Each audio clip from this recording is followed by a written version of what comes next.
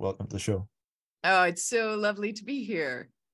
I'm so excited. As I was kind of just saying, I've been a big admirer of your work for a long time. So you wrote a wonderful book, The Grieving Brain, The Surprising Science of How We Learn from Love and Loss. And I would love to perhaps kind of just really start, I guess, really at the bottom, and then we'll kind of just perhaps work our way out, work our way up. What is grief? I think of grief as the natural reaction to loss. So when we have a bond with a loved one, then we form a sort of a we. And so if that person has died, that bond is broken, and our brain has to understand, well, what has happened? But it also means there's this loss, even sort of, you could think of it as a loss of a part of yourself. And in the book, you make a distinction between grief, the noun, and perhaps grieving, the verb. How would you kind of distinguish between those two? I think this is a helpful distinction, although obviously we use those words interchangeably in typical conversation. But grief, yes, it's in that moment where you're feeling that loss. That can be emotions and thoughts and all sorts of things. But it really is that sort of wave, right? It's that time-limited wave. Grieving, on the other hand, is the way that grief changes over time, right? So if I want to know something about your grief, I can just ask you, how much grief are you having right now? But if I want to know something about your grieving, I need to ask you about the difference between how your grief was before and how it is now. And so for most of us, I think the reason this is helpful is we will feel grief forever because it's when we're aware of the loss of something so important to us. But grieving means that the frequency and the intensity of those waves of grief for most of us will decrease over time. So if you feel grief and it's been years after a loved one has died, there's nothing wrong with you. It means that this is a part of a process. And you have, up to this point, been seeing changes in your grief. So feeling grief in the moment isn't a sign that there's anything wrong with your grieving. Mm. And presumably, you're a brilliant neuroscientist. I wonder, has research focused primarily on grief as opposed to grieving? This is a great question. And this is the beginning, the infancy of understanding the neurobiology of grief. The studies that we have done so far with using neuroimaging scans has focused on grief, that moment when people are in the scanner and they may be looking at the photograph of a person who's died in their lives. It's about what brain regions are sort of activated in response to that. We have less than a handful of studies where you have the same person who's had more than one scan, so that we could see what's the difference between these two scans and say something about their grieving, the way that brain region activity increases or decreases or just changes where it is in the brain. So I'm very excited to have future studies that look at this. But we have a lot of psychological studies that look at grieving over time. So we do know a lot about the experience of grief and how it changes over time and how that differs between people. One thing that I was wondering was, what is the evolutionary reason as to why we grieve? I was trying to come up with some ideas, but I'd love to know kind of what your thoughts are on that. I think that looking at grief through this lens can be very helpful. I think most of us don't really understand why we grieve. And so this has been a long time curiosity of mine, really passion that's motivated a lot of my research. So this is what I think is happening. When we form a bond with someone, when we're an infant and we bond during nursing with our caregiver, that bond is stamped into the brain. It is encoded in the brain. This one is my one and only, right? This is the one who shows up when I need them, and this is the one I can turn to if I feel unsafe. When that bond is stamped into the brain, it means that there are certain reactions, and one of those reactions is, if the person isn't in your presence, as you become a toddler and a child, if they're not in your presence, there's a simple solution to that. Go get them, right? Go find mama, or make such a fuss that papa comes and finds you, right? So this is the attachment neurobiology, that invisible tether that means we keep reuniting with our loved ones. And then when we're adults, this applies, when we've bonded with the person who becomes our spouse. Recently, I was on a trip to London, and my partner and we actually made a plan, right? Like, what if one of us gets onto the tube and the other one doesn't get on? How are we going to find each other again, right? Reuniting is so important to us as human beings. So if the brain has a solution for what to do if our loved one isn't present, the problem is, in these very rare instances, we cannot reunite with our loved one, but because they have died. But the brain keeps trying to use this solution for a long time, right? So it says, I wake up in the morning and I roll over, and because of thousands of days of experience, I expect to see my wife next to me. And then that reality hits that, of course, she's died and she's not next to me. And so the brain takes a long time to really learn what has happened and to be able to predict their absence instead of their presence, because this deep belief, this one will always be there for me, is so strongly encoded for us. Yeah, I got a couple of follow-up questions to that, but one of them was from what you said, but there is that we form these neural connections, these neural pathways when we form an attachment to someone. So in that sense, presumably the only way to avoid grief is to never become attached to anyone or anything at all. Well, you could say that. Without love, there is no grief. No grief, but on the other sure. hand, attachments are so important to our survival that we would not survive without them. And so that, unfortunately, is also not an option. Grief is a part of life, Right. as much as love is a part of life. Yeah, beautifully said. I would love to ask, because you talk, as you just mentioned, but it seems to me quite paradoxical in the sense that, you kind of have this yearning for someone. And when I kind of think about that, I almost kind of think of a state of pursuit, a kind of an activation with an activational system, a motivational kind of state. Is that what I'm hearing? Perhaps grief has some kind of similarities with.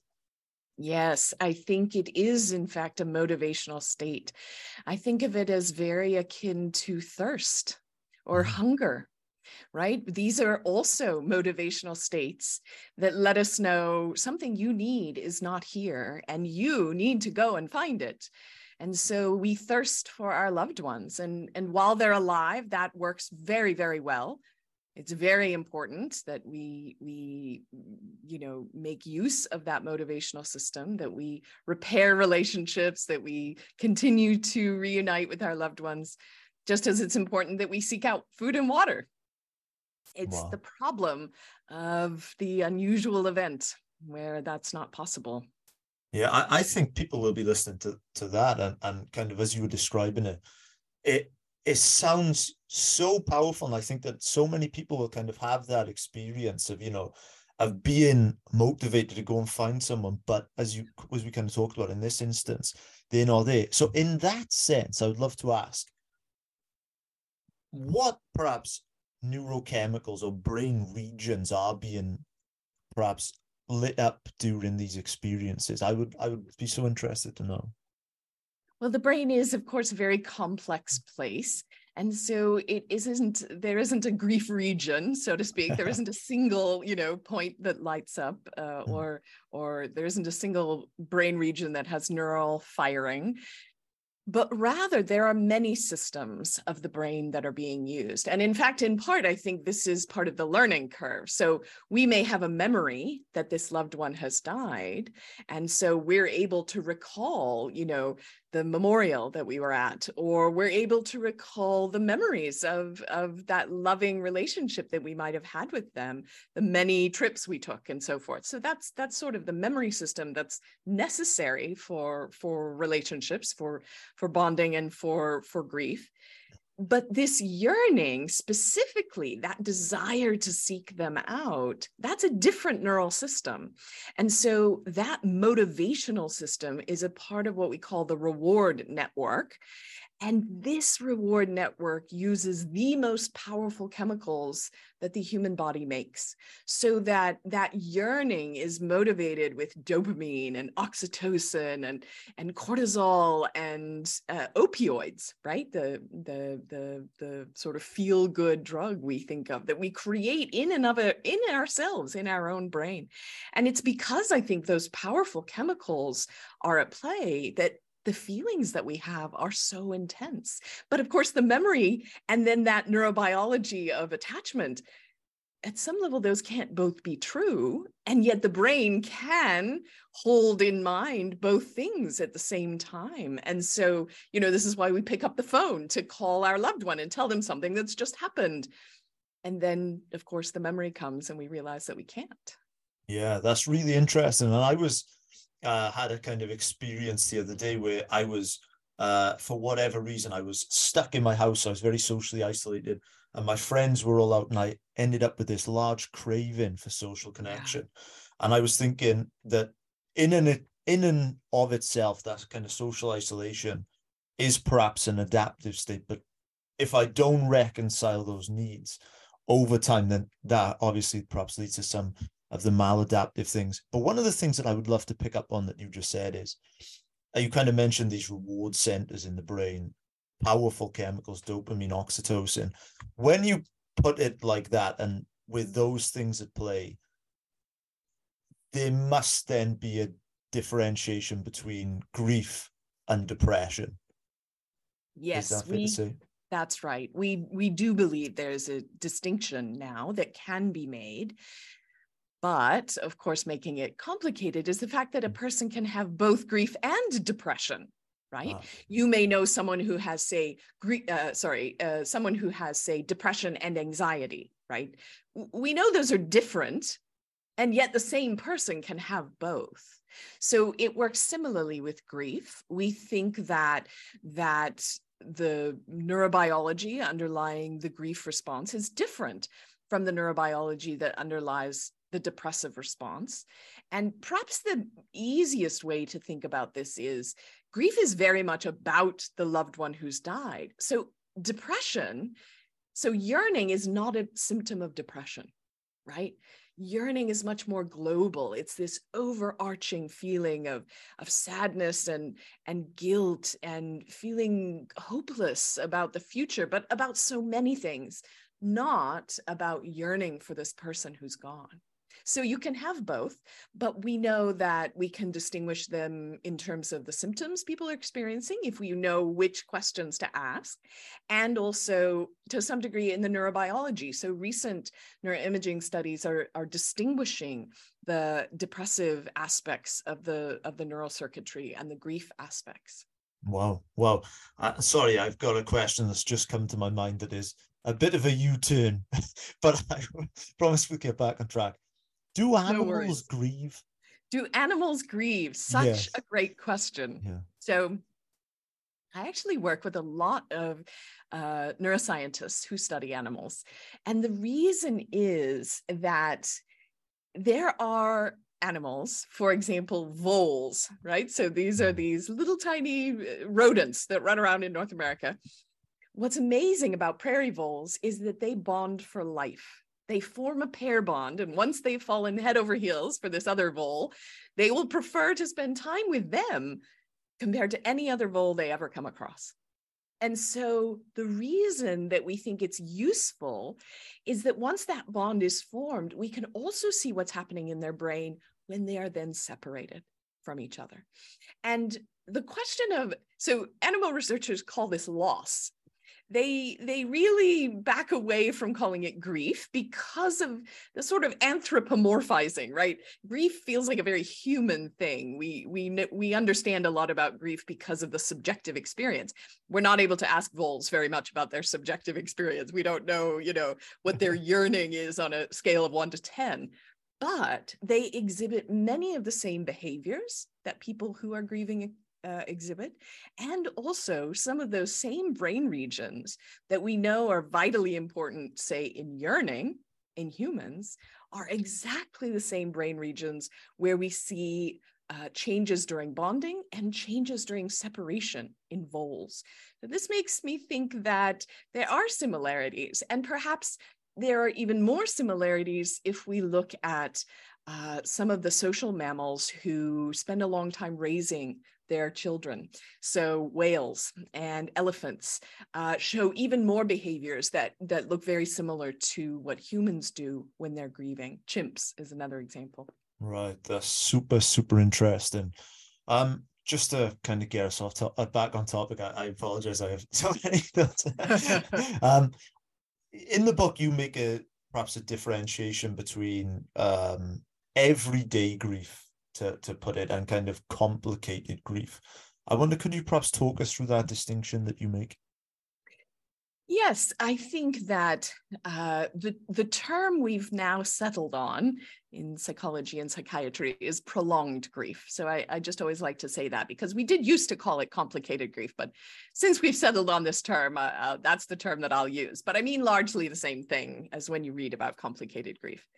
So typical grief, the grief that the vast majority of us experience, we have these feelings, these waves, these thoughts, and so forth. And over time, with grieving, we see those waves become less frequent, less intense, and potentially even just more familiar, right? When I'm having a wave of grief now, I know better how to comfort myself than the first time I experienced, even the first 100 times I experienced a wave of grief. And so for most of us, we see this change over time. With people who have prolonged grief, we're not seeing a change over time in their experience. So you think about how upsetting it is in your life when you first learn that a loved one has died. It's hard to concentrate on things. It's hard to go to work. It's hard to get dinner on the table or to get matching shoes on your feet sometimes, right?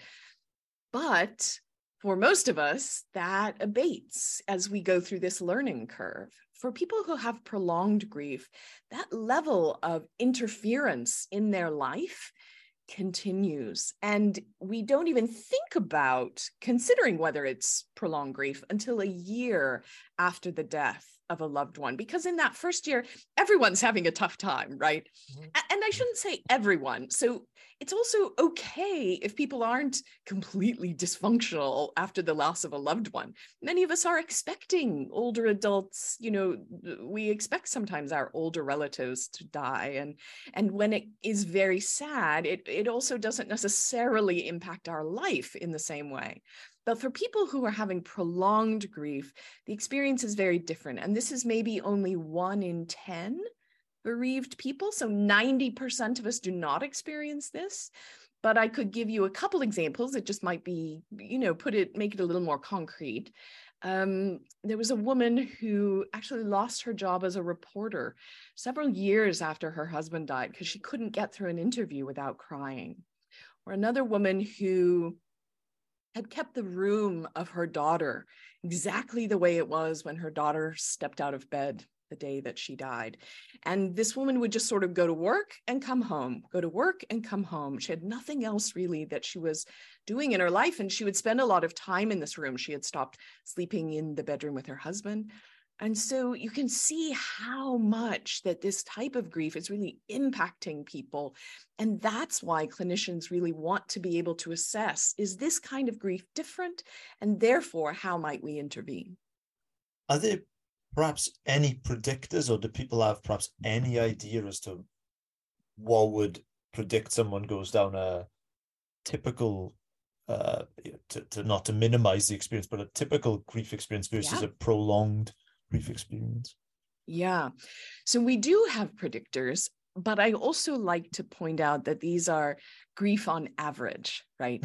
So it isn't necessarily clear that the individual who shows up in the clinician's office, these risk factors don't mean that someone will have prolonged grief. But on average, we can say that there are a few predictors. So one of those predictors is, of course, having had mental health issues in the past. So that can be things like having had depression in the past, but also having had like separation anxiety or anxious attachment in the past. It's probably using the same neurobiological system. We also know that when the person who has died forms a major part of our own functioning. So the death of a child, the death of a spouse, these are more likely to result in prolonged grief because there's a lot more learning that has to happen. There's a lot more adapting. How am I going to retire without this person? This has always been the plan. Or how could I have let my child die, even when that's not necessarily accurate? But the feelings of my whole role in life was to protect this child and they've died. And so you can see how those types of relationships might increase the possibility of having prolonged grief. But it doesn't mean that for everyone who loses a child, it's still that the vast majority of us do adapt. Yeah, that's super, super interesting. There's a couple of cases that have happened in the UK. One that happened very recently with a woman by the name of Nicola Bulley. She was kind of presumed dead for, I think, about 3 or 4 weeks, where the police were adamant that she had drowned in a river. And I was thinking that for me, I'm a very optimistic person, I have to say. And if that was one of my family members, I could imagine that even if it had been years, within me, I would still kind of have the belief that maybe they're going to come home. In the case that perhaps someone is missing with no like definite closure, is that perhaps more likely to lead to these sorts of complications, perhaps? This is a particularly difficult situation.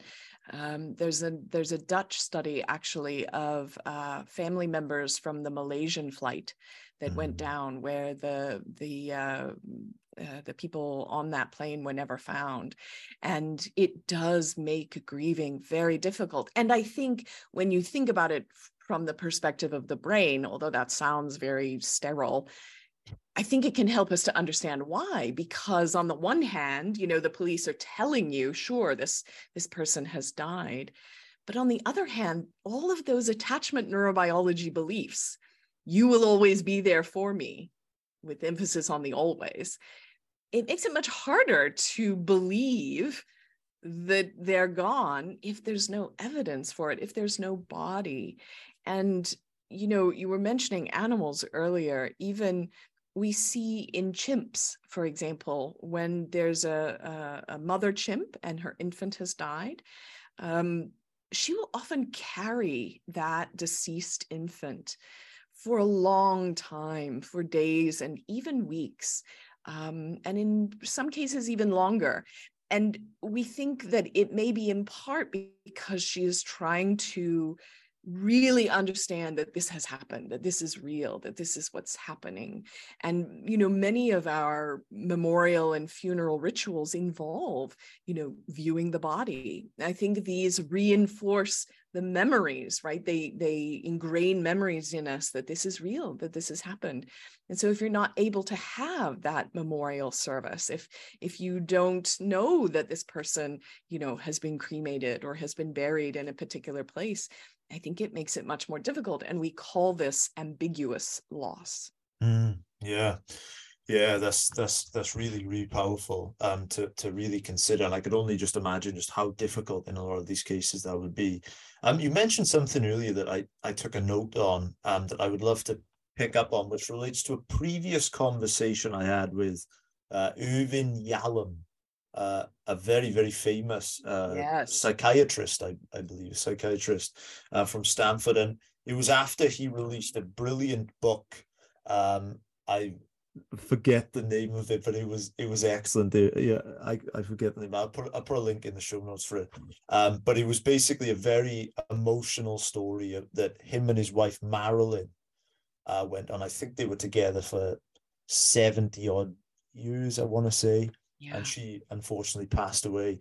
And he came on the show to talk very bravely about his experience.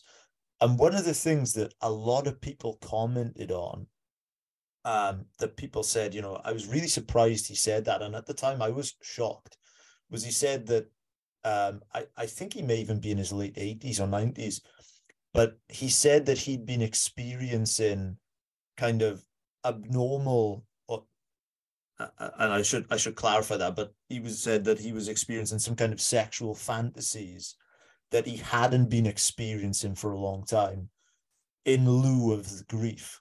I should have changed my phrasing there. I don't mean anything malicious in that, but he said that he'd been kind of having these sexual fantasies, which he said he previously hadn't been having.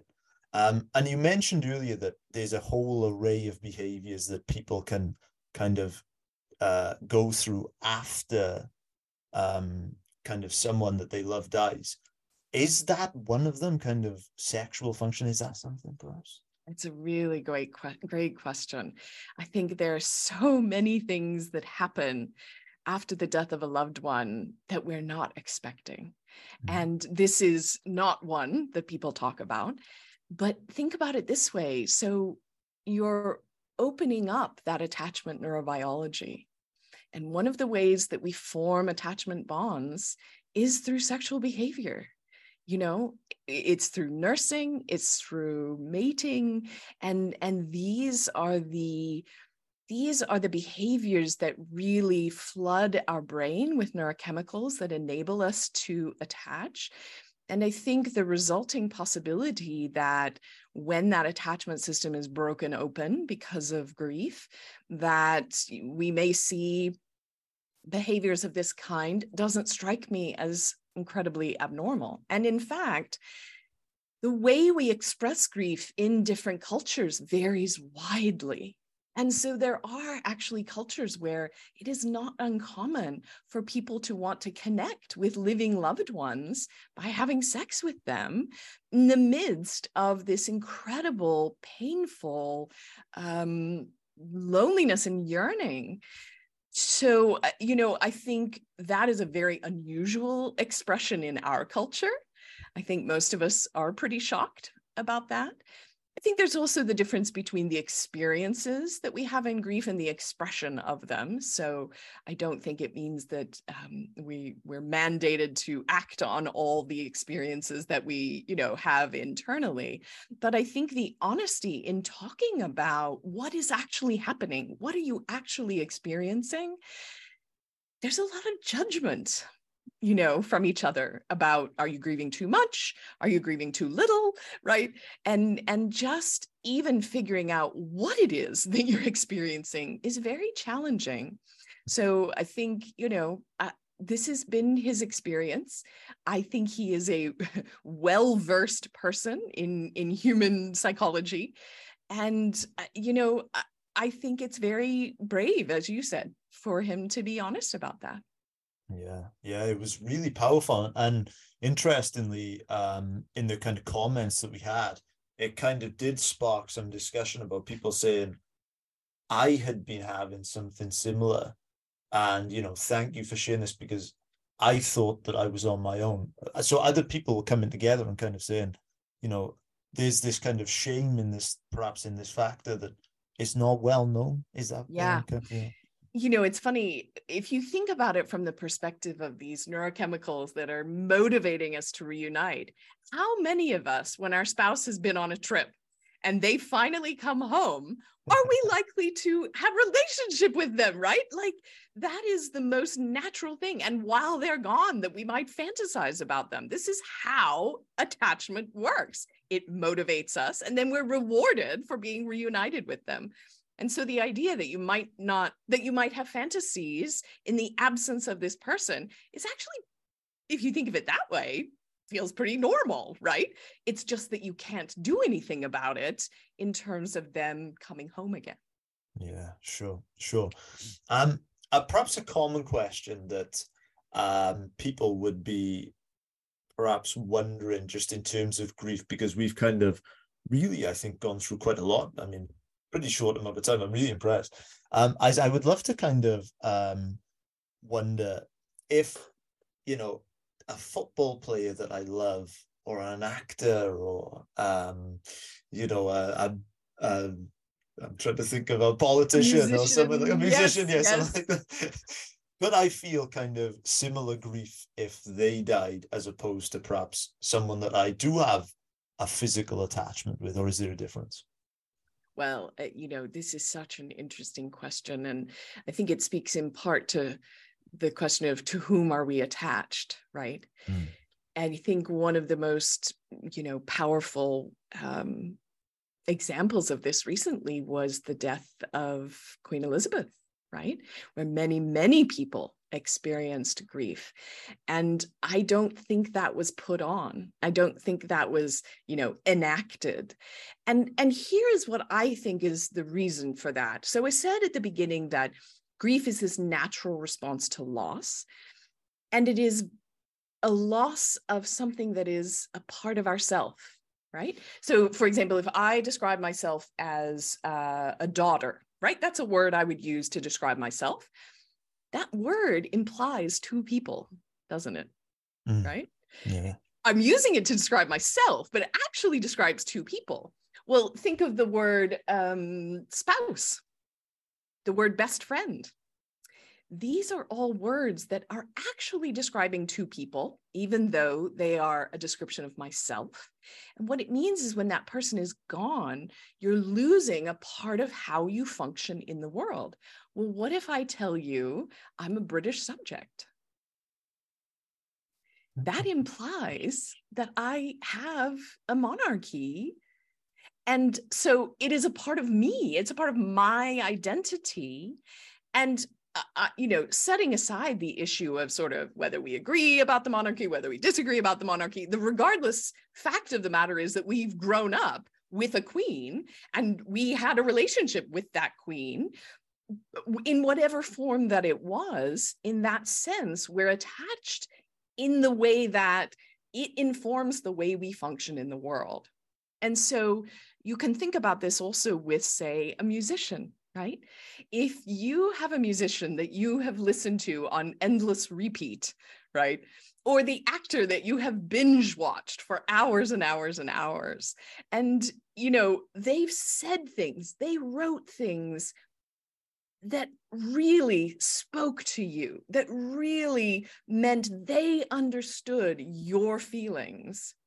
I think that's a form of attachment as well. And so that bond can also be broken. And we lose, even if it's that we lose a sense of ourselves at 21, right? When we spent all this time listening to them and we went out to clubs dancing, to their music, you lose a piece of who you were because they're not going to make music anymore. So we call this parasocial grief. And I think it's a real experience that people have. Yeah, that's really powerful.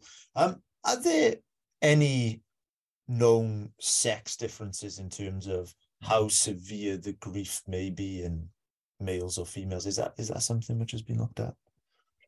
This is an interesting question, and we can think about this in a couple of different ways. So one way is all of our mood disorders, depression, anxiety, are more likely in women. And so we find that prolonged grief disorder is also more likely in women, probably for similar reasons. And those reasons can include things like sex hormones, right? That may contribute differently to emotional function, emotional regulation. But I think probably even more likely is that we're socialized different when we're socialized as boys and girls, as men and women. And so even when the experience of grief is quite universal, I mean, across periods of history, across cultures, even potentially across species, the expression of that grief is very shaped by what our family said was okay, what our culture says is okay. And men and women get very different messages about what's acceptable, right? It is not acceptable to cry openly as a man in a situation that a woman, it would be considered completely acceptable. And so if we look at a man who's not crying, do we say, well, his experience of grief is different, or simply the expression of his grief is different? I think that many men express grief also through doing. So I know, fathers who have experienced the death of a child, and their entire drive is then to care for their partner, right, who is grieving, or to care for the other children in the family and make sure that they're okay. Is that less of an expression of grief than falling to bits? I don't think so. I think it's a different way of going about it. What I think is potentially harmful is when men and women aren't able to talk about their experience and accept that others' expression may look different from theirs, and it doesn't mean that they're not experiencing grief. So the wife who has lost that child may see her husband sort of carrying on as though nothing has happened, and may feel that he isn't experiencing grief. What's more important is that they're able to talk about what their experience is like and how they can best support each other. Yeah, really, really beautifully said. And one of the things that come to my mind as you were talking is we've kind of already talked about a few things that have kind of become perhaps a little bit taboo. And I really, really like that we're kind of talking about these things, and you've done an amazing job of starting a brilliant conversation about these things. And one of the things that I was thinking about as you were saying that was that historically, death has really always been very visible in kind of human life, throughout vast periods of human history. Yeah. And it seems like today we're kind of very sheltered from it. I mean, and kind of, I even think about it in terms of the linguistics of perhaps when someone dies, they lost their battle with X or with Y, almost as if, we have some say in, whether we're going to live, it kind of phrases death as something separate from life when they're not. Yeah. So I wonder, perhaps, do you think that more awareness needs to be had about incorporating death into a worldview that we have? Even from research, we know that from a large prospective study, so this was a study of over 1,000 people where they interviewed couples before either one was sick. So they had to be over 65, but that was the only entry criteria. And then they followed these couples for 10 years. And when a spouse died, then they re-interviewed the surviving spouse. What's important about this is we knew a lot about how they were actually functioning before the death happened. And most of our bereavement studies are retrospective. So in this prospective study, one thing that was asked before the loss was about people's understanding of death as a part of life. And so that can be a religious viewpoint. How does death fit into life? But it can also be just a philosophical perspective, or even an agricultural sort of perspective, right? This is all the circle of life, and this has to happen so that life goes on in the bigger picture. And what was found was that people who had a way of incorporating death into life had a framework for how that worked, at least in the abstract. It meant that when they had a loss experience, that they tended to have less severe grief. Now, there are some caveats to this. Often the death of a loved one kind of shakes up our religious understanding, for example. It makes us question issues of meaning in life. But having thought through some of those questions first does seem to enable us to think about this specific loss in a different way. I think you are correct that in our culture, we have created ways to make death more invisible. Although the quantity of deaths that we see that are fake on television is extraordinary, but they're not realistic. right? We don't see the grieving person. We often don't even see, the way the body is after a death. Whereas through long periods of history, infant mortality and maternal mortality were simply a part of life every single year in a community.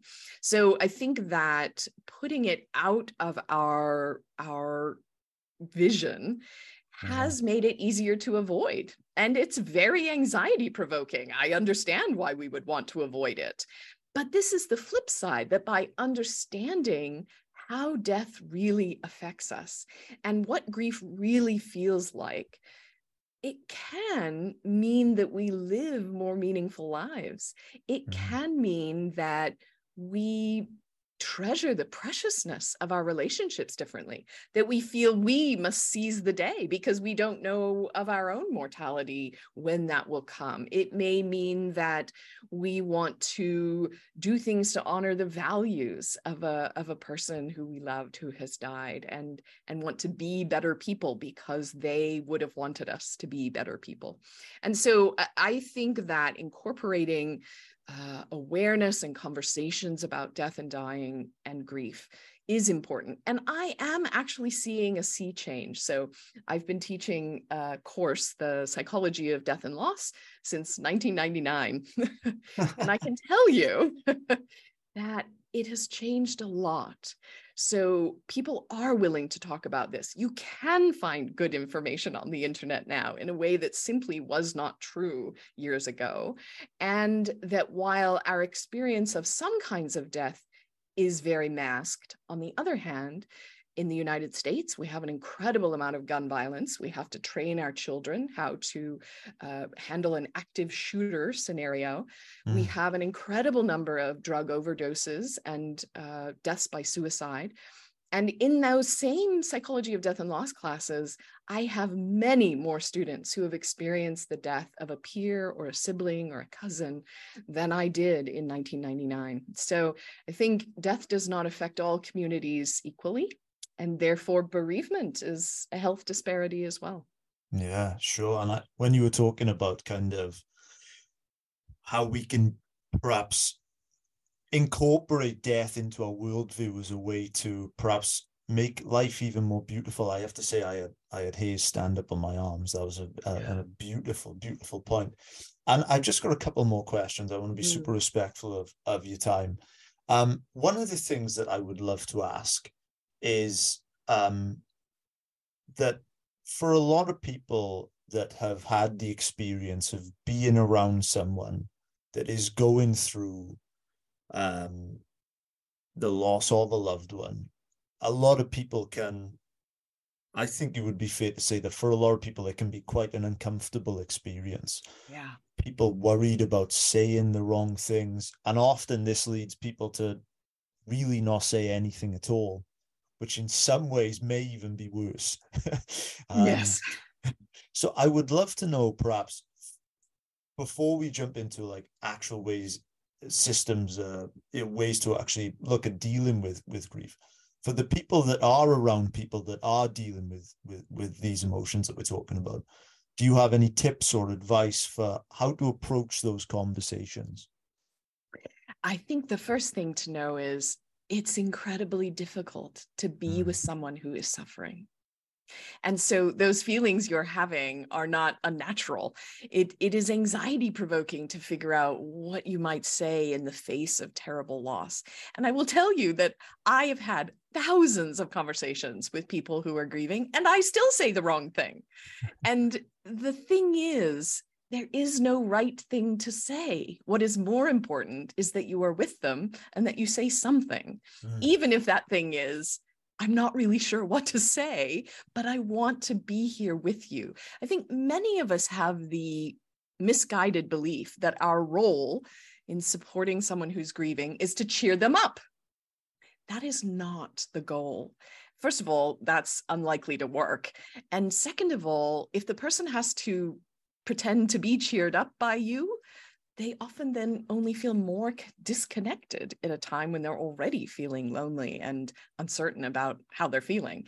So I think it is more important to think of the goal as to simply be there with them, potentially to lend them your hope. I see that you can't imagine a time in your future right now where you are able to lead a meaningful life, but I can see that for you. I don't know what it looks like, but I know that it will happen, and I will be here with you until we get there. And also telling them, you're doing better than you think in an impossible situation. So I think, supporting and comforting is more important. There's a British comedian whose name I'm blanking on, but I'll give you the name for the show notes, has written a beautiful thing about being bereaved and how she had wished that people had been willing to talk with her. It's okay to use the person's name. You're not going to make a grieving person more sad because they are already sad. You're not going to insult them by talking about memories of the person or how crummy it is that they have to go through this. So I think thinking about it that way can be very useful, and also to recognize when people are grieving, their emotional volume dial has just been turned up in general. And so often people who are grieving are very angry. They're not angry with you. They're angry that this has happened, but it may come across as being angry with you. So a simple concrete example, I had a student who told me that her elderly neighbor, the husband had died, and that at Christmas time, her boyfriend went over to the widow's house and said, listen, I know your husband used to put up Christmas lights, and I would be delighted to put them up for you this year. And the woman at the door said, I don't need that, and slammed the door. And this man thought, oh God, I've done totally the wrong thing, And about 24 hours later, the neighbor came over and knocked and said, I'm so sorry. It's just so hard for me that he can't do this anymore. I would love to have you come and help me.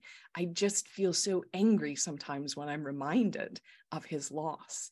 And so I think that helps to sort of give you a sense of there's nothing wrong with them being angry with you. It just is what is going on for them right now. And if you can sort of give yourself and them a little bit of grace and just sort of be there again at another time, that's probably the best way forward. Yeah, sure. And there's one of your quotes that I've been thinking about when I was preparing for this. There is no pain so great as the memory of joy in present grief. And that's a really, really powerful quote to ponder. So we kind of just talked about there perhaps how to best support people that are going through this. What if we ourselves are going through this? Well, perhaps would be some best approaches. I think it's important to remember that almost all of what you were experiencing is probably normal. Most of all, right? If you imagine that your loved one is in the room with you, that is normal. If you feel incredible guilt or incredible blame and anger at this person who's died, that is normal. So I think that's probably the first thing. The second thing is to know that you're on a learning curve, right? There's nothing wrong with you. You're just on a learning curve, and that learning curve is probably going to take a long time. So often seeking out people who have had a grief experience, who are able to talk about it, where they have, sort of healed enough that they're able to share with you, but not take over the conversation. That can be very helpful to feeling more normal. And then I think having a big toolkit, I like to say, having a big toolkit of coping strategies. So in any given moment, it isn't that one way of coping with a wave of grief is better than another. So it can even be okay in the moment to completely avoid thinking about the fact that the person has died. The woman who, goes to her daughter's tennis match and says, you know what, I'm going to put out of my head that her father has died. I'm just going to cheer for her and focus on that like nothing has happened. That is pretty strong avoidance, and it's perfectly appropriate in that moment. Now, if she uses that same coping strategy every day, that's probably eventually not going to be so helpful to her adapting and figuring out how to live life in a meaningful way. But in each given moment, trying different strategies of how to cope is often very helpful. I love that. I love that. And so much of the conversation we've spoke about today is really one of the main reasons why we started the show, because we wanted to have these conversations. And I had a conversation with the brilliant psychiatrist Ian McGilchrist before, and I remember him telling me that if you make the most powerful experiences in life explicit, like death, then you rob it of his power. And I Yes. really feel like kind of we have done that today. So I really, really can't thank you enough for coming on the show, for sharing your amazing research, your wonderful book. And before I ask you to sign off, tell these guys where they can connect with you, where they can get all of your stuff, which we will of course link below, is the last question we sign off all of our podcasts with. What makes a life worth living? I think in many ways that's such an individual choice. Maybe that's part of what makes the life worth living, is that you come to discover it for yourself. Very, very, very well said. Mary Frances, where can our audience connect with you? And where else would you like to send them, or any perhaps closing thoughts? There is the book is available anywhere books are sold. I have a website for my laboratory at maryfrancesoconnor.org, no punctuation, and /book. You'll find the book there. If you are interested in prolonged grief disorder specifically, if you Google Columbia University and prolonged grief, you'll find a center there with really excellent public and professional information for both the public and for professional clinicians. And I would point people toward that as well. Thank you so much for coming on. Thank you for having me. It's such an important conversation to bring to people, and scientists can't do this without people like you.